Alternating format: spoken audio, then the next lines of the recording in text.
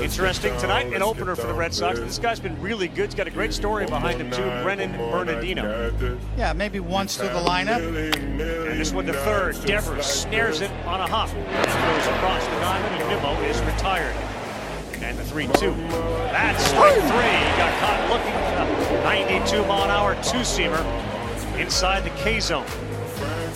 There's the pitch. And a swing and a miss, strike three. Got him on a nasty slider. Right-hander Carlos Carrasco. You see the strikeout rate's a little bit down, walk rate a little bit up. Durant, first pitch, he's aboard, and that usually means he is running and running fast. He'll put the brakes on there at first with one pitch, and the runner is on. This is a dude that can fly. He has stolen 19 bags. Yoshida hitting .319, 11 homers, 51. Alrighty, everybody, we are back on the Foul Ball Podcast, presented by the Foul Ball Podcast, where everything related to us is found at our website, foulballpodcast.com. And we have some exciting baseball to catch you up on. And it's getting exciting now. Right now. And so how is it getting exciting? Well, I'll tell you, because we got to a point where we play the A's for a lot of games, the Oakland Athletics. And the fact of the matter is we expected to beat them for the majority of them, right? For the majority of the games, we could have won it, we should have won it. And right after we won the series against the Cubs, we were feeling good, feeling confident, and then we went to lose the series against the Athletics. So there's a lot of excitement brewing really before the All-Star break. That definitely carried over. And then once we had that series loss, it was kind of a quick timeout, right? A quick reset. Because we all know that a lot of times when the Red Sox play these teams that may not have the best record, we tend to struggle. And once we start struggling, everything falls apart, right? It's like super glue. Once super glue eventually fails, if it ever does, there's a lot of unknowns. And we don't want a lot of unknowns with super glue. We need the super glue to stay intact. And when the Red Sox are not intact, we find ourselves in a position where numerous questions evolve within the midst of everything that can be unknown and is already unknown as it stands. And so Oakland kind of brought that back to us, and it was scary.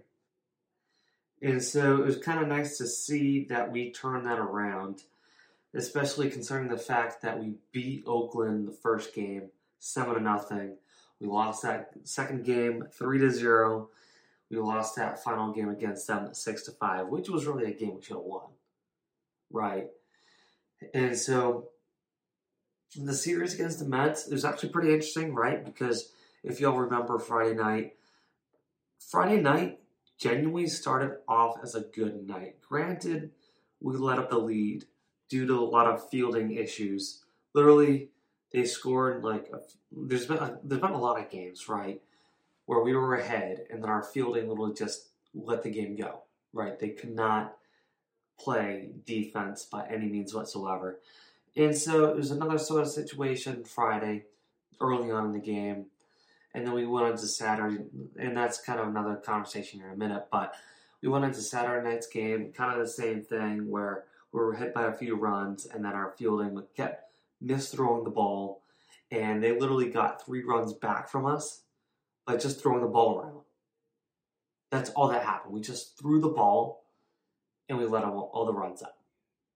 And, of course, we won Saturday night, but let me backtrack a little bit because it's important to talk about the interesting fact that, as we all know, the game Friday night got postponed. It was really interesting because there were a lot of rain issues with Fenway.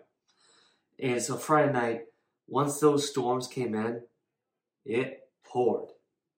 And when I talk about pour, it was a genuine downpour for a steady amount of time, right? There were thunderstorms, rain for a few hours, and it got to a point where they knew the grass was too wet, the playing conditions were just not there, and so they called the game. And so what made that interesting is the fact that Saturday morning we had the Run to Home Base race, which the Run to Home Base program is a nonprofit organization in partnership with the Red Sox and Mass General, where they help raise funds for veterans and their families for medical situations and so on and so forth. And so they had about 4,000 to 5,000 people running the Run to Home Base race Saturday morning, and then they had a 4:10 game Saturday afternoon. And so we all kind of figured anyway that they were just going to have a doubleheader on Sunday since the game was already at 7:10 due to the Sunday night baseball game. But no, they had the race in the morning. The MLB decided to have the game at 2:10, and then the regularly scheduled 4:10 game was going to get shoved back to 7:10. But what I found out, as a rule of thumb, because it is a rule, I guess, technically speaking, that if you don't play an already started game within 24 hours, it resets. Right? And another thing on top of that is that if you wait to play the game, you can't have another game in between it. Right? So that's the situation we were in. First of all, we couldn't wait 24 hours because of the second part is that we had that game in between. Or at least would have had that game in between. So that's why it got kind of shifted. So when they had the second game on Saturday, the first, like the repeat, or I shouldn't say repeat, like the makeup game from the fourth. So they had the game, it wasn't technically a makeup, but they started it from the fourth inning on, and we ended up losing that game 5-4, right? And then the second game was at 7:10.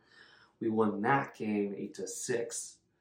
Went on to win Sunday's game 6-1. So all in all, literally everything I think went the way it should have. For the most part, of course, there were issues we've been talking about all season long. But overall, I think we're getting to a spot where we can maybe feel a little more comfortable, right? That's what makes the American League East so interesting. It's like all the teams have solid records. They do, right? Baltimore 61-38 in first. Tampa Bay is 61-42, second place. Toronto's 55-45. They're in third, and they're 6.5 games behind Baltimore. Boston and New York, the New York Yankees, not the Mets, the Yankees. We're both tied for fourth at 53-47, right? And we're 8.5 games behind first. Not a lot of teams can say that. They just can't. So we're in a good spot overall, right? In just terms of batting average and runs too. Our defense our defense in terms of pitching has improved, right? Our pitching's getting better, which is nice. That's something we haven't really been able to say for a long time, really, at least 4 or 5 years, I feel like. But our batting's in third place, our batting average anyway. Our runs batted in, right? That's in fifth. We have a total of 504 runs. So our offense is rocking. So as long as we get the fielding down, we're golden, right? And I really think we're picking up that momentum. And I really hope I'm not wrong. But I know this season has gotten off to a rocky start. A really awful start at that point. And now that we finally have something good going on, it'd be nice if they just kind of keep picking that up. I think they're kind of realizing that this is a good thing. So let's make sure it stays that way. So without further ado, we'll have the series against Atlanta tomorrow and Wednesday. Then we've got another off day Thursday. We'll go from there. So without further ado, everything related to the Foul Ball Podcast is presented by the Foul Ball Podcast, and our website can be found at foulballpodcast.com. Until then, let's go. charges, gloves. His momentum brings him in, so he throws to first in time. Durant keeps running. Alonso's throw to third. Bounces away from Carrasco. Durant coming home. The throw to the plate from left field. Oh, it's in time! Canna saves the day.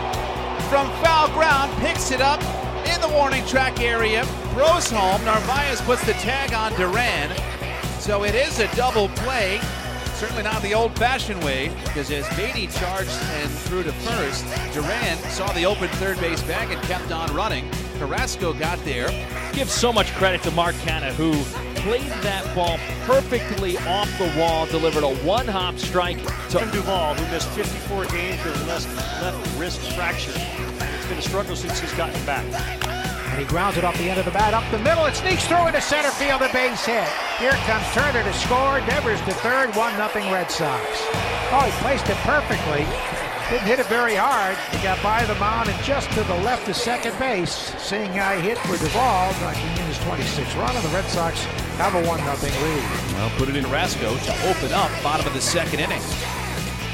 Swing and a miss. He's able to get the 9-hitter. Yu Chang couldn't advance the runners, and now one man down. Swing and a drive into left field. Canna goes back, and on the line, he's able to make the play. Another laser off the bat of a Red Sox hitter, 105.6. Lefty batter. First pitch. Up towards third. Beatty charges. Gloves. Looks to first. Fires. Got him. Pero lo como a veces, pero hay que cuidar la dieta, ¿ves? Nimmo popped up. I got it! Ay.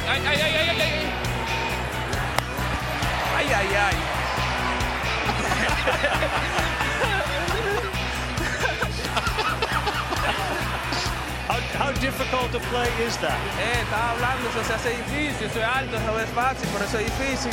He said it's difficult. It looks up, you look up, and you're like, wait a second. Figure this second time through the order for the big hitters could very well be loud for the Red Sox. Turner sends this one into left. That's down in the corner.